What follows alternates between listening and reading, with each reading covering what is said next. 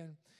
Nosotros tenemos una invitada muy especial con nosotros. Ella ministró ayer en el desayuno para las mujeres. Fue un evento espectacular. Si no pudiste estar ahí, pues para la próxima no la tienes que perder.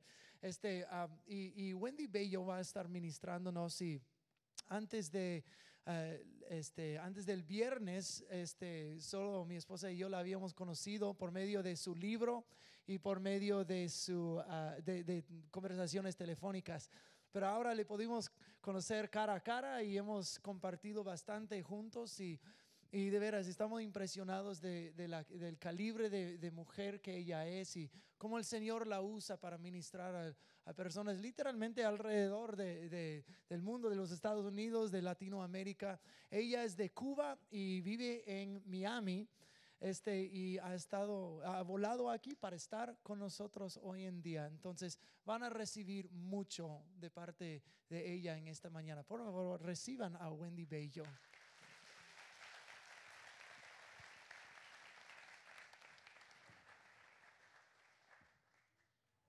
Buenos días, iglesia.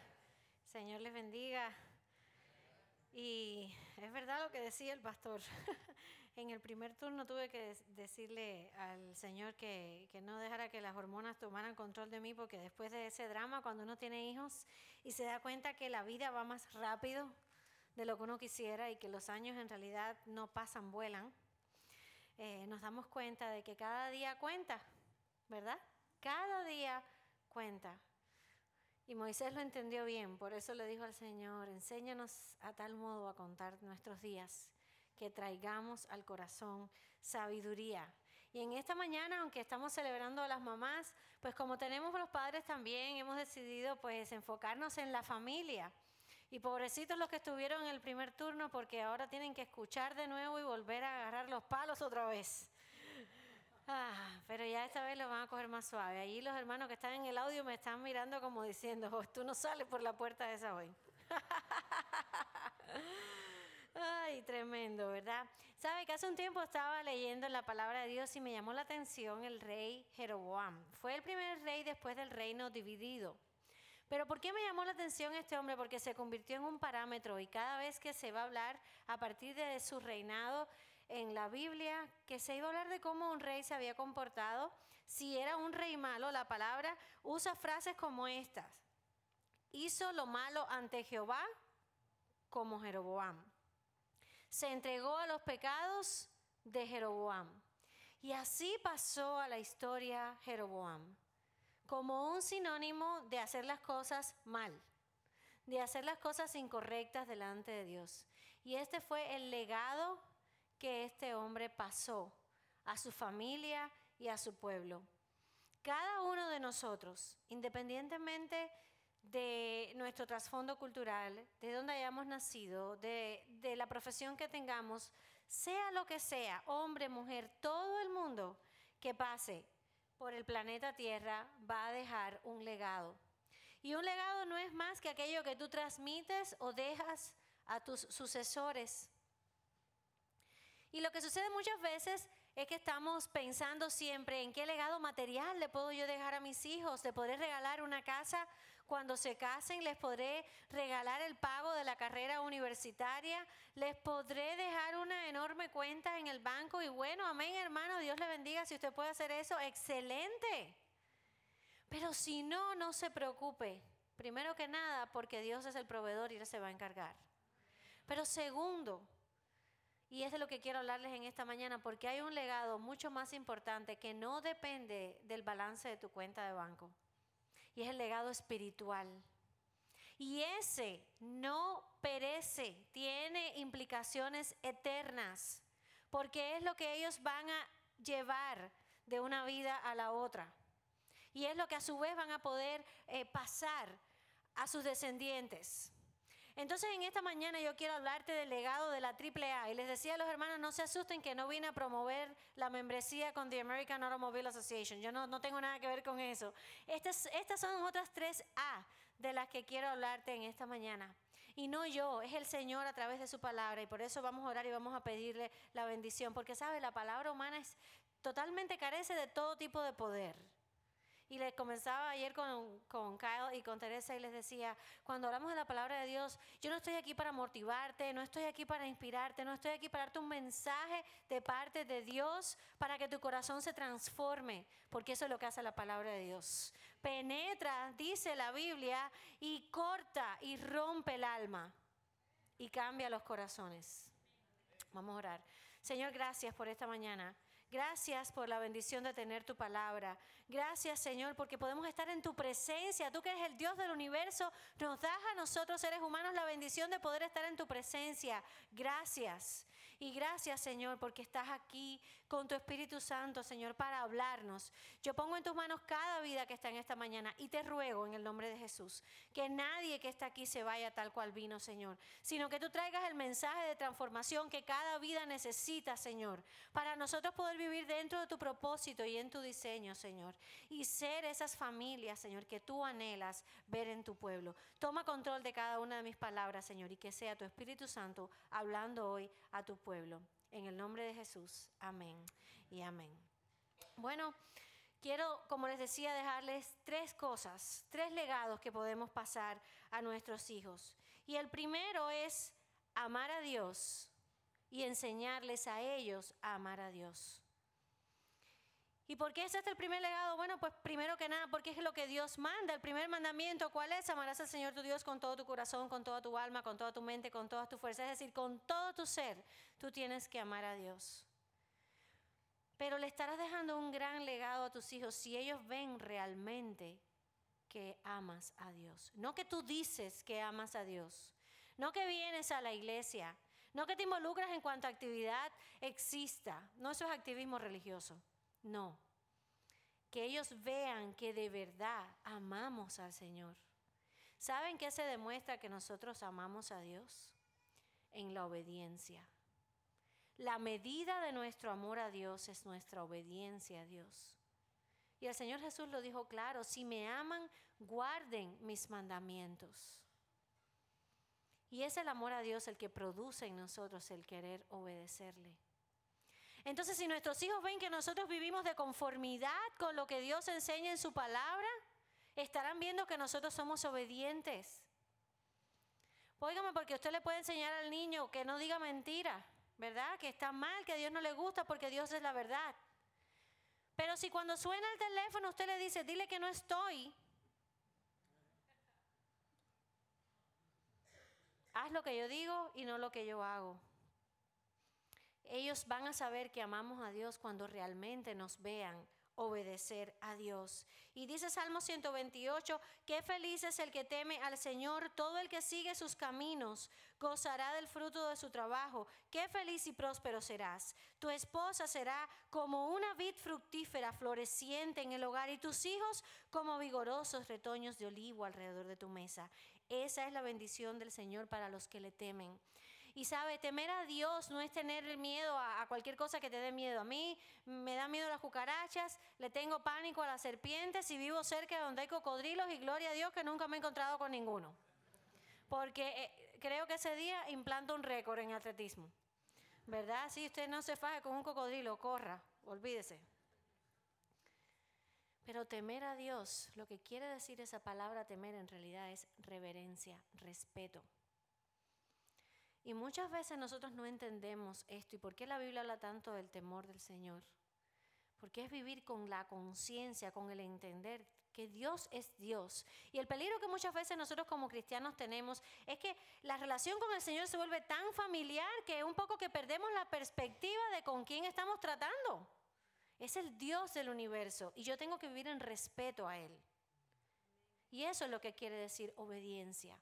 Y ahí está la promesa, porque si te diste cuenta, esto es una promesa. Feliz es el que teme al Señor, el que sigue sus caminos, y vienen las promesas. Gozarás de una vida fructífera, tu familia será próspera, y al final dice, esa es la bendición para los que le temen. Las promesas de Dios siempre vienen condicionadas. Haz un estudio por tu cuenta de las promesas en la Biblia y vas a ver que vienen con condición siempre. Y siempre implican algo de nuestra parte, es decir, que seamos obedientes, que cumplamos ciertas cosas que Dios establece para poder disfrutar de la bendición. Uno de los problemas grandes del cristianismo del siglo XXI, sobre todo en Norteamérica, es que queremos vivir en constante bendición, pero no queremos vivir en obediencia. Y con Dios eso no se puede negociar. La obediencia a Dios es total y completa. Y nosotros muchas veces queremos andar negociándolo y decirle al Señor, en esto te obedezco, pero esta otra parte, vamos a ver, Señor, ¿cómo podemos llegar a un acuerdo? No, con Dios no se puede llegar a acuerdo. Es lo que Él dice y punto. Y si nosotros vivimos de esa manera en nuestros hogares, les estaremos dejando un tremendo legado a nuestros hijos. ¿Sabe por qué? Porque entonces eso implica que si ellos aprenden a amar a Dios de esa manera, también ellos van a vivir en bendición. También nuestros hijos van a vivir en bendición, nuestros nietos y todos los que sigan. Y estaremos cambiando el legado de Jeroboam para el legado de, y pon tu nombre, que será distinto. Eso es lo que es vivir amando a Dios. Pero además, Deuteronomio 6 nos da un mandato claro. Nos dice, tienes que repetir a tus hijos estos mandamientos que hoy te doy. Dice la palabra, y se los enseñarás al acostarte y al levantarte y al salir de tu casa y al entrar en tu casa y a toda hora. Y por supuesto eso no quiere decir que nosotros vamos a andar con la Biblia todo el día detrás de los muchachos dándole con ella en la cabeza, ¿verdad? Aunque ganas no le faltan a uno a veces. Lo que eso quiere decir es que yo tengo que hacer mi tarea como mamá. Tú tienes que hacer la tuya como mamá o como papá, de enseñarles la palabra. No podemos depender de que el pastor lo haga el domingo o el maestro de la clase de niños o el líder del grupo de jóvenes. Aquí te lo dejo, mira a ver si me lo arreglas. ¿Verdad? No, esa responsabilidad Dios nos la dio a nosotros. Nos está diciendo, tú tienes que enseñarle. No importa que vaya a una escuela cristiana. Yo siempre le digo a mis hijos, en la casa es donde empieza. Porque ¿sabe qué?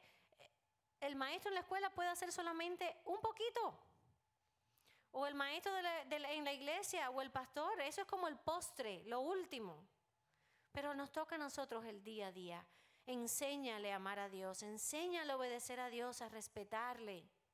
Y vas a ver que estás dejando un legado eterno, del cual ellos te vivirán eternamente agradecidos por haber recibido lo mejor. Y si esta mañana estás pensando, oye, ya mis hijos están un poco grandes y quizás no hice todo. Bueno, no importa, empieza hoy, empieza a darles palabra. Si le vas a mandar un text message, bueno, piensa, Señor, ¿qué pudiera ayudarle a mi hijo hoy? Un pasaje, algo que cuando esté en la escuela, en medio de ese mundo tremendo, se acuerde de guardarse, de no contaminarse. Tantas cosas que podemos hacer, ¿verdad? No es lo mismo lo que hacemos con un niño de 2 años que cuando ya tienen 15, 16. Hay que ir cambiando las estrategias, pero igual tenemos la responsabilidad de enseñarles. Así que el primer legado que tienes es que enseñes a tus hijos a amar a Dios, pero por supuesto porque te han visto a ti amar a Dios. La segunda cosa que quiero en esta mañana dejarte, el segundo legado, la segunda A, es ama a tu cónyuge. Ama a tu esposo o ama a tu esposa, cual sea el caso. Nosotros tenemos la responsabilidad de modelarles a nuestros hijos cómo es el matrimonio que Dios diseñó. Óigame, no le faltan ejemplos. Donde quiera que van están viendo ejemplos errados de qué cosa es una relación matrimonial. Y están recibiendo influencia constantemente de este mundo. Por la televisión, en las películas, en sus escuelas, lo que escuchan de sus amigos. La mayoría de nuestros hijos conviven con muchachos que sus padres están divorciados. Mis padres se divorciaron cuando yo tenía 5 años. Claro, en mi época era un poco distinto. Yo casi que era la excepción en mi aula y no la regla. Pero ¿sabe qué me dijo mi hijo de 9 años hace unas semanas? Me dijo, mami, creo que en mi aula solo somos 3 que nuestros padres están casados. Óigame, eso es triste. Y no vine esta mañana a hacerte sentirte mal, porque Dios te ama. Y si la primera vez no salió bien, tienes esperanza en el Señor para hacerlo bien la segunda. Esa no es la idea. Lo que quiero decirte es que si estás casado, si hay matrimonios aquí en esta mañana, ustedes tienen la responsabilidad de modelar el matrimonio a la manera de Dios. Porque además eso fue lo que prometieron el día que se casaron. Y entonces voy a empezar con los hombres. Y después voy con las mujeres. No se preocupen, que aquí hay palos para todo el mundo. Nada, es broma. Pero sabe, dice la palabra en Colosenses 3:19, maridos, ame cada uno a su esposa. Bueno, primero oí una mujer, pero menos mal que algún hombre por allá dijo amén también. Y sabe, el griego que tiene varias palabras para hablar de amor, y lo mismo nos habla del amor eros, ¿verdad? Y el amor fileos, pero nos habla del amor ágape. Porque a diferencia de nosotros, que amamos, tenemos una sola palabra para amor, y el inglés, yo decía peor todavía, porque en inglés usted lo mismo ama una silla que una comida, que una persona, todo con la misma palabra, ¿verdad? I love a chair, I love the hamburger, and I love my mom. Y todo el mundo cae en la misma bolsa, con el mismo mar. Pero el griego no, el griego era mucho más rico. Lamentablemente, bueno, no sé si alguien aquí podrá, ¿verdad? Pero sería espectacular que pudiéramos leer el Nuevo Testamento así, de verdad, como fue escrito, sacaríamos tanto más. El punto es que en este versículo que Pablo escribió, el amor, la palabra que escogió para poner fue ágape, que es el amor con que Dios nos ama. Entonces le está diciendo, maridos, amen a sus esposas con el amor que Dios ama. Es decir, por eso es que cuando en el mismo pasaje se dice, como Cristo amó a la iglesia. De esa manera, eso está bien difícil. Y decía el pastor al terminar el servicio, y es que claro, ese amor no lo podemos producir nosotros porque eso es imposible. Eso solamente se puede hacer cuando el Espíritu de Dios viene a morar dentro de mí. Y yo entonces tengo la capacidad dada por Dios de ejercer ese amor. Pero no deja de ser difícil. ¿Y cómo puedes amar a tu esposa? Bueno, la primera cosa es, y les decía en esta mañana, halaga, esposo que estás aquí, halaga a tu esposa. Hazla sentir que es bella. Y sobre todo, ¿sabes qué? Díselo también delante de tus hijos para que ellos aprendan cómo es que de verdad un hombre halaga a una mujer. Y no con las tonterías esas que se ven en la televisión y en las novelas esas que eso es para qué hablar.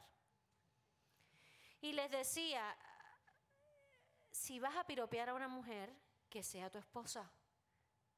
Líbrete Dios de que te vea tu hijo piropeando a una mujer que no es tu esposa. Porque ya ahí estás siendo infiel. Pero además de eso, le estás mostrando a tu hijo algo que va a marcar su vida. ¿Y qué tú crees que va a hacer él cuando esté casado también? Pues va a hacer lo mismo porque eso fue lo que vio hacer a su papá. Y sí, yo sé que quizás muchos crecimos en familias donde era típico por la cultura latina que eso era normal. Que el hombre tenía a su esposa en la casa pero salía a la calle y se fijaba en otras. Y piropeaba a otras, pero eso no es lo que Dios dice. Porque lo hayas hecho siempre no quiere decir que esté bien. Y porque nos lo hayan enseñado tampoco quiere decir que esté bien. No es lo que Dios enseña. Cuando te casas con una mujer es para siempre. Y ¿sabe qué? Es verdad, yo entiendo que ella no está igual que cuando tú te casaste con ella. Hace 10 años, 15, los que sean, que hayan pasado. Porque a lo mejor ya fue mamá y sufrió la transformación que sufrimos inevitablemente. Déjenme decirles, eso es un acto heroico. Y ustedes no se lo pueden ni imaginar, aunque lo vean. Pero también les tengo otra noticia. Ustedes tampoco están iguales a cuando nosotros nos casamos con ustedes. ¿Verdad? Algunos han logrado mantener la misma cantidad de pelo en su cabeza, pero muchos no han podido. ¿Verdad? Y algunos van al gimnasio ahí a luchar contra el calendario, pero de todas maneras, oiga, las redondeces van apareciendo. Entonces, tienes que entender que esa es tu esposa. Y yo tengo una amiga que tiene una frase para eso, estoy tratando de recordarla, pero bueno, era algo así como que si primero comiste el chicharrón, ahora te toca el hueso, o qué sé yo, algo semejante, no sé.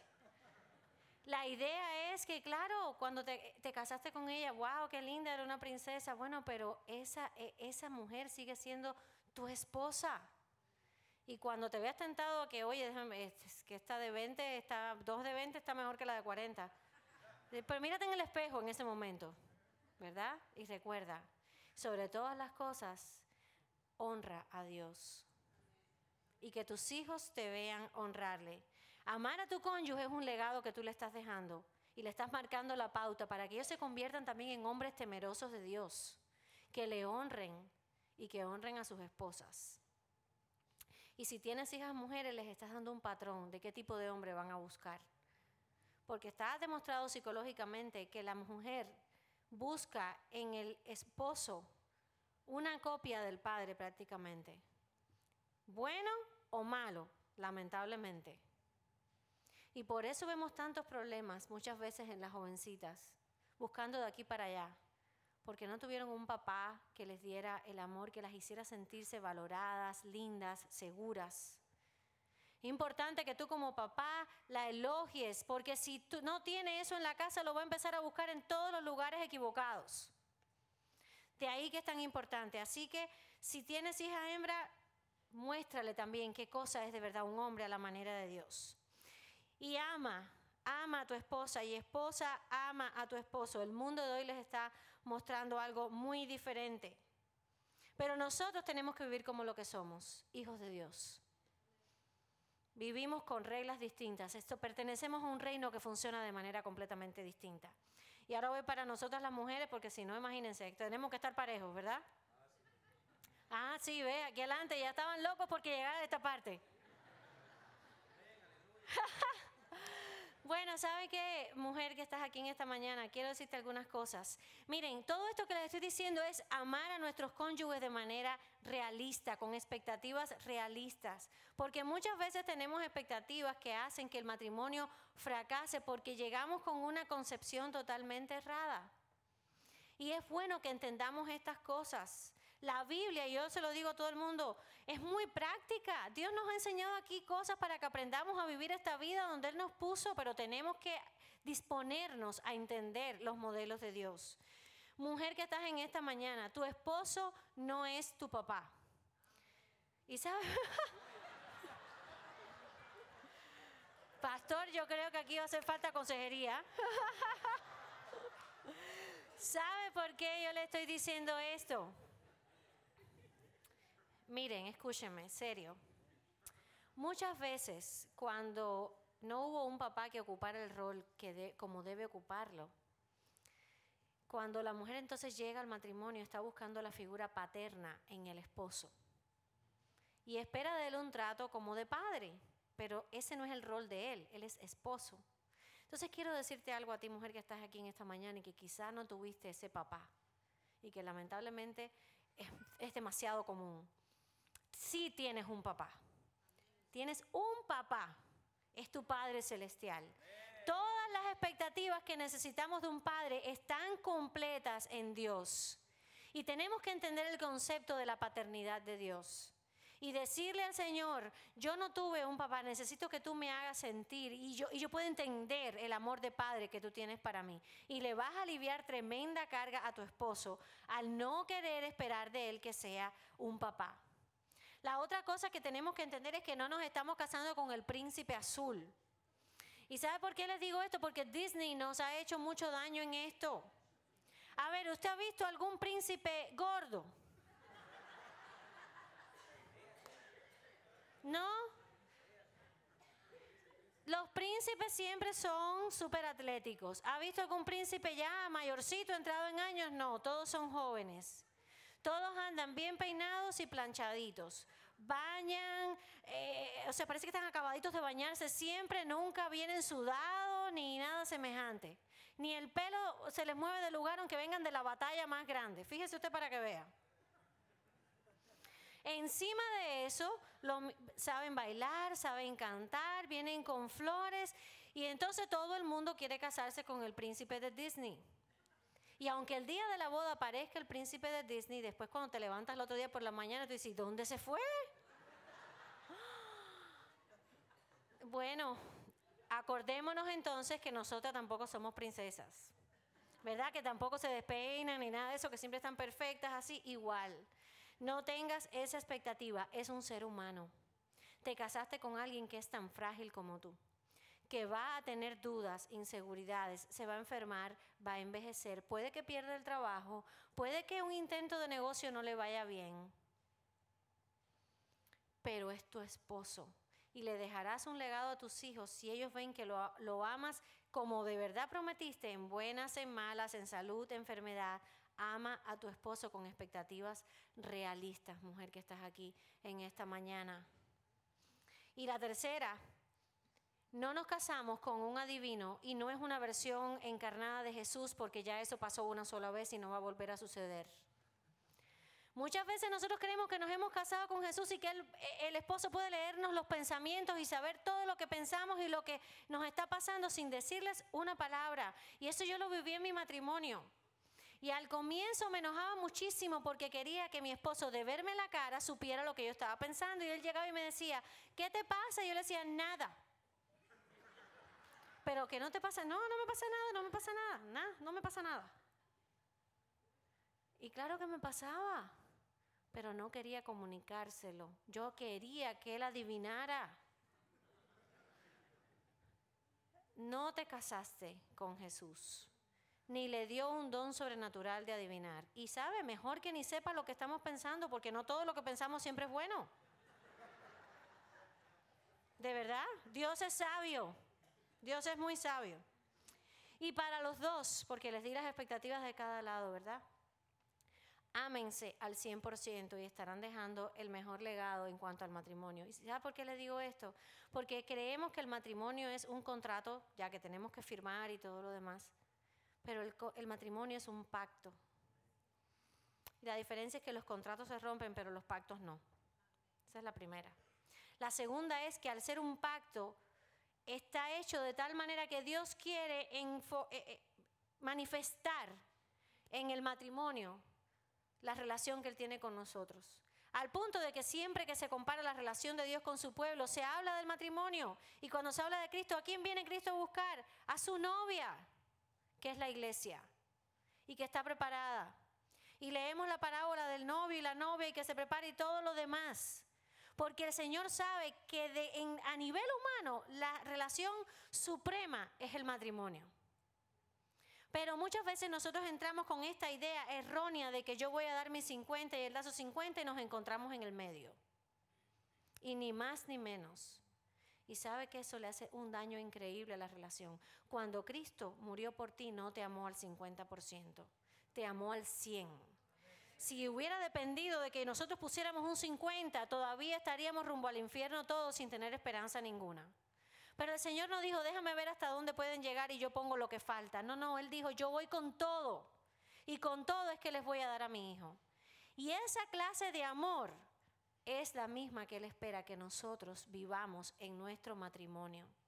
Y habría muchos más matrimonios felices y menos matrimonios rotos si viviéramos con mentalidad de pacto y no con mentalidad de contrato. ¿Verdad? Así que déjale a tus hijos ese legado. Ama al 100% a tu cónyuge, con expectativas realistas, entendiendo que es una persona igual que tú. Ámale a la manera de Dios, ágape. Y la última, es ama a tus hijos. Y esta pareciera demasiado obvia, porque claro que si tengo hijos, ¿cómo no los voy a amar? No se crea que es tan obvio. En este momento estamos viviendo crisis en muchas familias y hay muchos niños que no son amados. Hay muchos hijos que no se sienten amados por sus padres. Hay hijos abandonados, hay de todo. Lo que se les ocurra, you name it, it's there. Y una de las cosas que me llamó la atención cuando estaba preparando este tema es haber encontrado el doctor Paul Vicks, es un profesor de psicología de la Universidad de Nueva York, un hombre que era ateo y que ahora es cristiano. Y escribió un libro que se llama La fe de los huérfanos de padre. ¿Y sabe lo que este hombre descubrió? Que la mayoría de la gente que lidera movimientos ateos y agnósticos han tenido ausencia de padre o han tenido una relación equivocada y mala con sus padres, con un padre abusivo o un padre que nunca les mostró amor. Así que mire usted cuán importante es amar a nuestros hijos, que se sientan amados, que de verdad sepan que pueden llegar a la casa y va a haber amor genuino, que no depende de calificaciones, que no depende de cuántos trofeos se ganó, de si llegó al equipo de fútbol o no llegó. Es difícil porque como padres, claro que queremos muchas cosas y que logren, pero no podemos poner el amor y esas cosas en la misma balanza. Ama a tus hijos. ¿Sabes cómo puedes amar también a tus hijos? Dice Efesios 6:4, padres, no hagan enojar a sus hijos con la forma en que los tratan, más bien críenlos con la disciplina e instrucción que proviene del Señor. Y Colosenses 3:22 dice, padres, no exasperen a sus hijos para que no se desanimen. Así que número 1, mirando el pasaje de Efesios, amor no es sinónimo de falta de disciplina. Es algo que como padres tenemos que entender. Creo firmemente que los grandes problemas que estamos viviendo en la sociedad se deben en una gran medida a la falta de disciplina en la crianza de los hijos. No hay reconocimiento de autoridad, no hay reconocimiento de límites, de barreras, de nada. ¿Pero por qué? Bueno, entre otras cosas, porque no les hemos enseñado mediante la disciplina qué cosa es la autoridad. Y yo recuerdo que desde bien pequeña le empecé a decir a mi hija mayor, y por supuesto se lo he repetido al segundo también, siempre va a haber alguien por encima de nosotros. Y cuando no haya ningún ser humano va a estar Dios. Tenemos que aprender a vivir en sometimiento y en disciplina. Y hay que enseñárselo a nuestros hijos. Y el problema es que la disciplina es tarea de ambos padres. Ojo, mamá que estás aquí, no hagas del papá una máquina de meter miedo. Que muchas veces, deja que tu papá llegue. Deja que tu papá llegue y cuando tu papá llegue, prepárate cuando tu papá llegue y el niño va a ver al papá como un ogro. Sí. No, si tú estás en la casa en ese momento y pasó algo, te toca a ti disciplinarlo. ¿Para qué estamos si somos las mamás? Y la otra cara de la moneda a los padres es esta. No pienses que porque la mamá está en la casa todo el día, solo ella tiene la responsabilidad de disciplinar porque tú llegaste del trabajo y estás tan cansado que ya no estás para eso. No, también te toca. Es de los dos. Este negocio tiene dos socios principales, porque ese niño es el producto de dos personas, que son sus padres, y los dos tienen que involucrarse. El pasaje dice también que no los exasperemos para que no se desanimen. Las palabras tienen un poder increíble. Y yo realmente les digo esto con mi corazón en la mano. En varias ocasiones de mi vida yo quisiera dar atrás a la película y poder empezar de nuevo.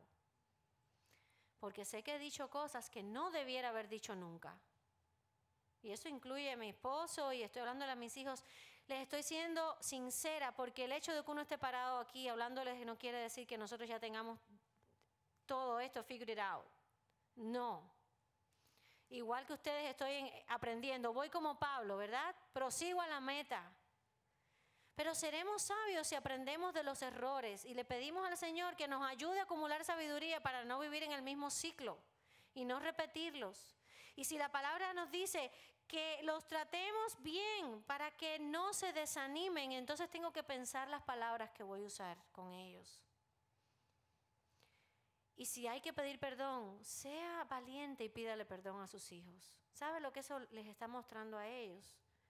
Primero que nada, el reconocimiento de que mi mamá es un ser humano y se equivoca. No estás bajando en el grado de autoridad, les estás enseñando lo que es ser vulnerable. Pero además les estás enseñando entonces que igual que tú perdonas, puedes hablarle entonces del perdón de Dios. ¿Cómo van a entender el perdón de Dios si no lo ven? Si nosotros, padres, no les mostramos lo que es vivir con una actitud de pedir perdón.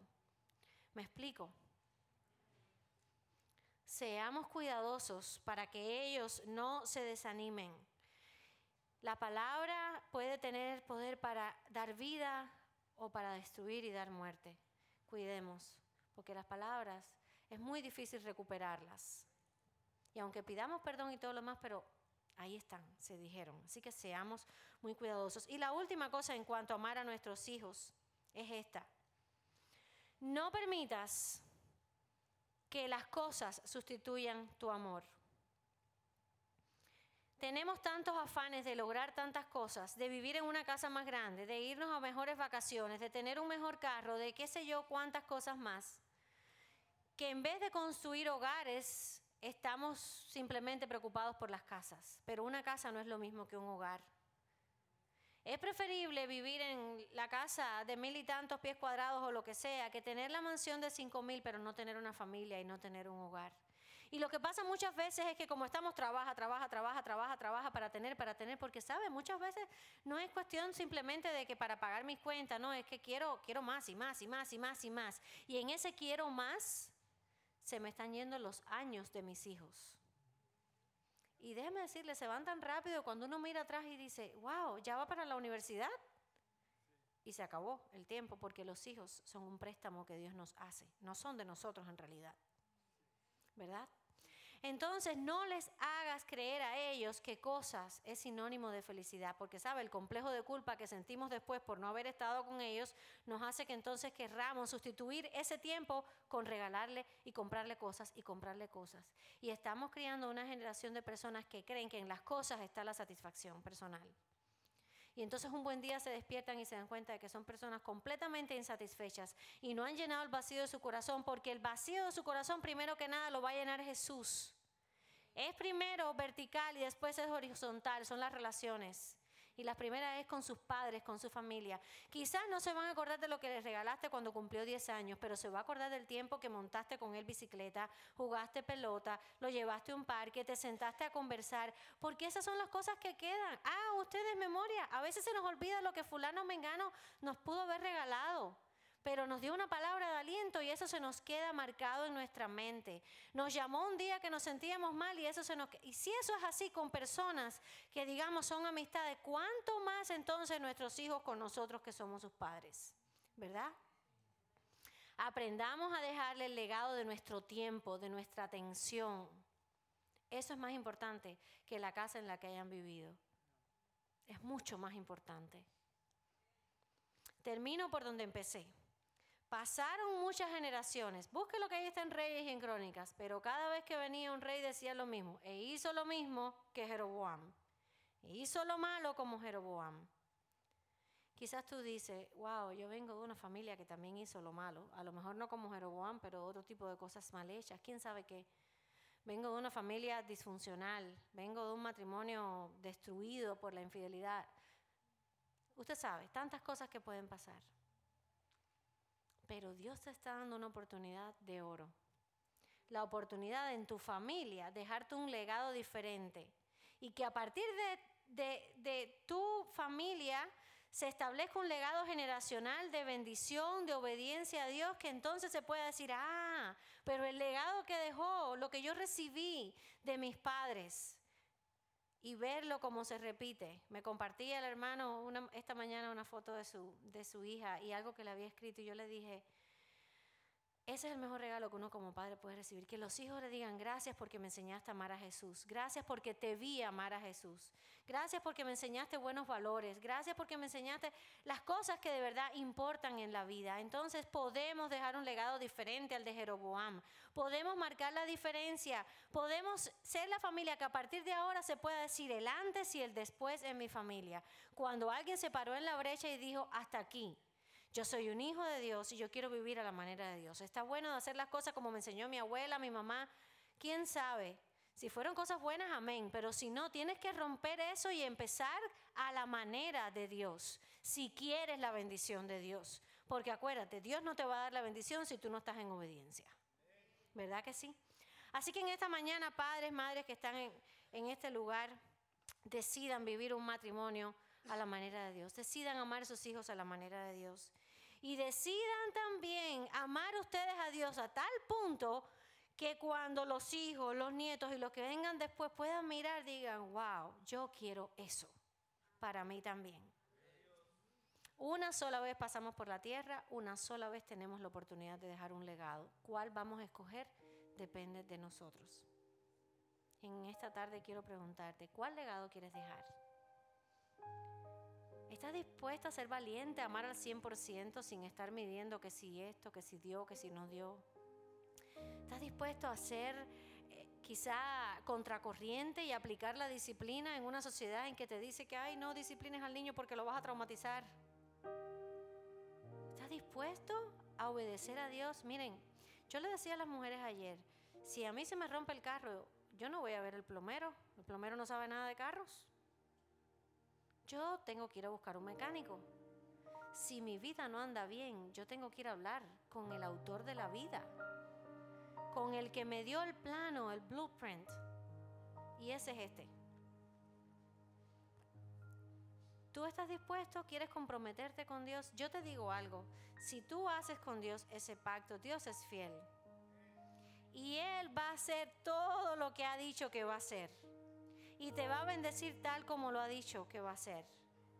Pero tú tienes que dar el paso y decir, como en Salmo 128, yo voy a vivir como alguien que teme al Señor. Y entonces dejarás el legado de las 3 A. Hay familias dispuestas en esta mañana que se ponen en pie y dicen, yo me reafirmo el compromiso con el Señor o lo hago a partir de hoy por primera vez. ¿Hay alguien en esta mañana? Si ya lo habías hecho y quieres reafirmarlo, yo te invito a que te pongas en pie. Y si tú nunca antes habías hecho este pacto con Dios de vivir de esta manera, de dejar este legado diferente, también te invito a que te pongas en pie. ¿Dónde están los hombres en esta mañana que no van a piropear a más mujeres en la calle ni van a enseñar eso, sino que van a vivir en honor y obediencia a Dios? Y las mujeres que van a amar a sus esposos como la Biblia enseña y van a sujetarse al líder. ¿Están aquí en esta mañana? Entonces vamos a orar. Y acuérdate, no estás haciendo esto con, oye, la predicadora esta cubana que vino de Miami. Esto es con Dios. Y Él toma muy en serio cuando nosotros hacemos compromisos con Él. La palabra dice que no hagas pactos con Dios a la ligera. Así que no te sientas presionado o presionada, pero entiende que si lo haces, estás entrando en un pacto que redundará para tu vida y tu familia en bendición. Vamos a orar. Padre, gracias. Gracias por tu presencia en esta mañana, Dios. Gracias por la bendición de tu palabra. Padre, perdónanos. Yo sé que muchas veces no hemos hecho las cosas como tú dices. Perdónanos. Perdónanos cuando hemos vivido en desobediencia. Perdónanos cuando hemos vivido quizás en el orgullo de creer que nosotros sabemos cómo hacer las cosas. Y no entendemos que tú eres el que sabes cómo hacer las cosas y nos enseñas en tu palabra. Padre, ayúdanos. Danos la sabiduría para vivir de manera distinta, para marcar la diferencia en nuestra sociedad, en nuestras familias, en nuestros hogares. Enséñanos a amarte a ti para poder enseñar a nuestros hijos cómo hacerlo. Ayúdanos a amar a nuestros cónyuges, como tú dices en tu palabra, con todo, al 100, como tú nos amas. Y a vivir con expectativas realistas para entender, Señor, que al final del día quien nos hace completamente feliz eres tú, Señor. Que la felicidad plena está en ti, que cuando lo encontramos, entonces podemos experimentar todas las otras cosas. Porque Cristo vino para darnos vida y vida en abundancia. Ayúdanos a vivir, Señor, en conciencia de quién tú eres y quiénes somos nosotros, y a vivir en obediencia y temor a ti, Señor. Yo te ruego por cada una de las familias representadas aquí en esta mañana. Oro por las mujeres solas, para que entiendan, Señor, que no están solas realmente, tú estás con ellas. Y dales la fuerza para ser las mamás que necesitan ser, Señor. Oro también por los hombres que quizás están igual solos y que también anhelan poder tener una familia, Señor. Yo te pido que tú siembres en su corazón la esperanza, Señor, de que tú eres el Dios de segundas, terceras oportunidades. Y tú haces las cosas nuevas en Cristo Jesús. Oro por los matrimonios que quizás llegaron en esta mañana poniendo una sonrisa porque llegaban a la iglesia, pero tú sabes, Señor, que hay conflictos y hay problemas. Yo te pido, Señor, que tú les des la sabiduría para buscar ayuda si es necesario. Y que pongas en sus corazones también el deseo de rendirse a ti y de vivir, Señor, como tú dices. Oro por nuestros hijos, Padre, que puedan ser una generación distinta. Que puedan, Señor, vivir a la altura del llamado que tú tienes para ellos, Señor. Pero que nosotros modelemos eso para poder pasarle, Señor, el batón a ellos y que ellos vengan detrás y continuar la obra, Señor. Líbralos del mal, líbralos de tentaciones, Señor, líbralos, Dios mío. Y ayúdanos a vivir sabiamente como padres y madres para enfocarlos y guiarlos hacia ti, Señor.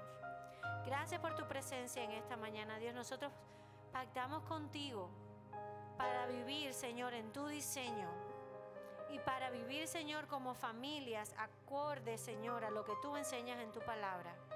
Muchas gracias, Padre, por estar con nosotros. Muchas gracias por tu palabra. Ayúdanos, Señor.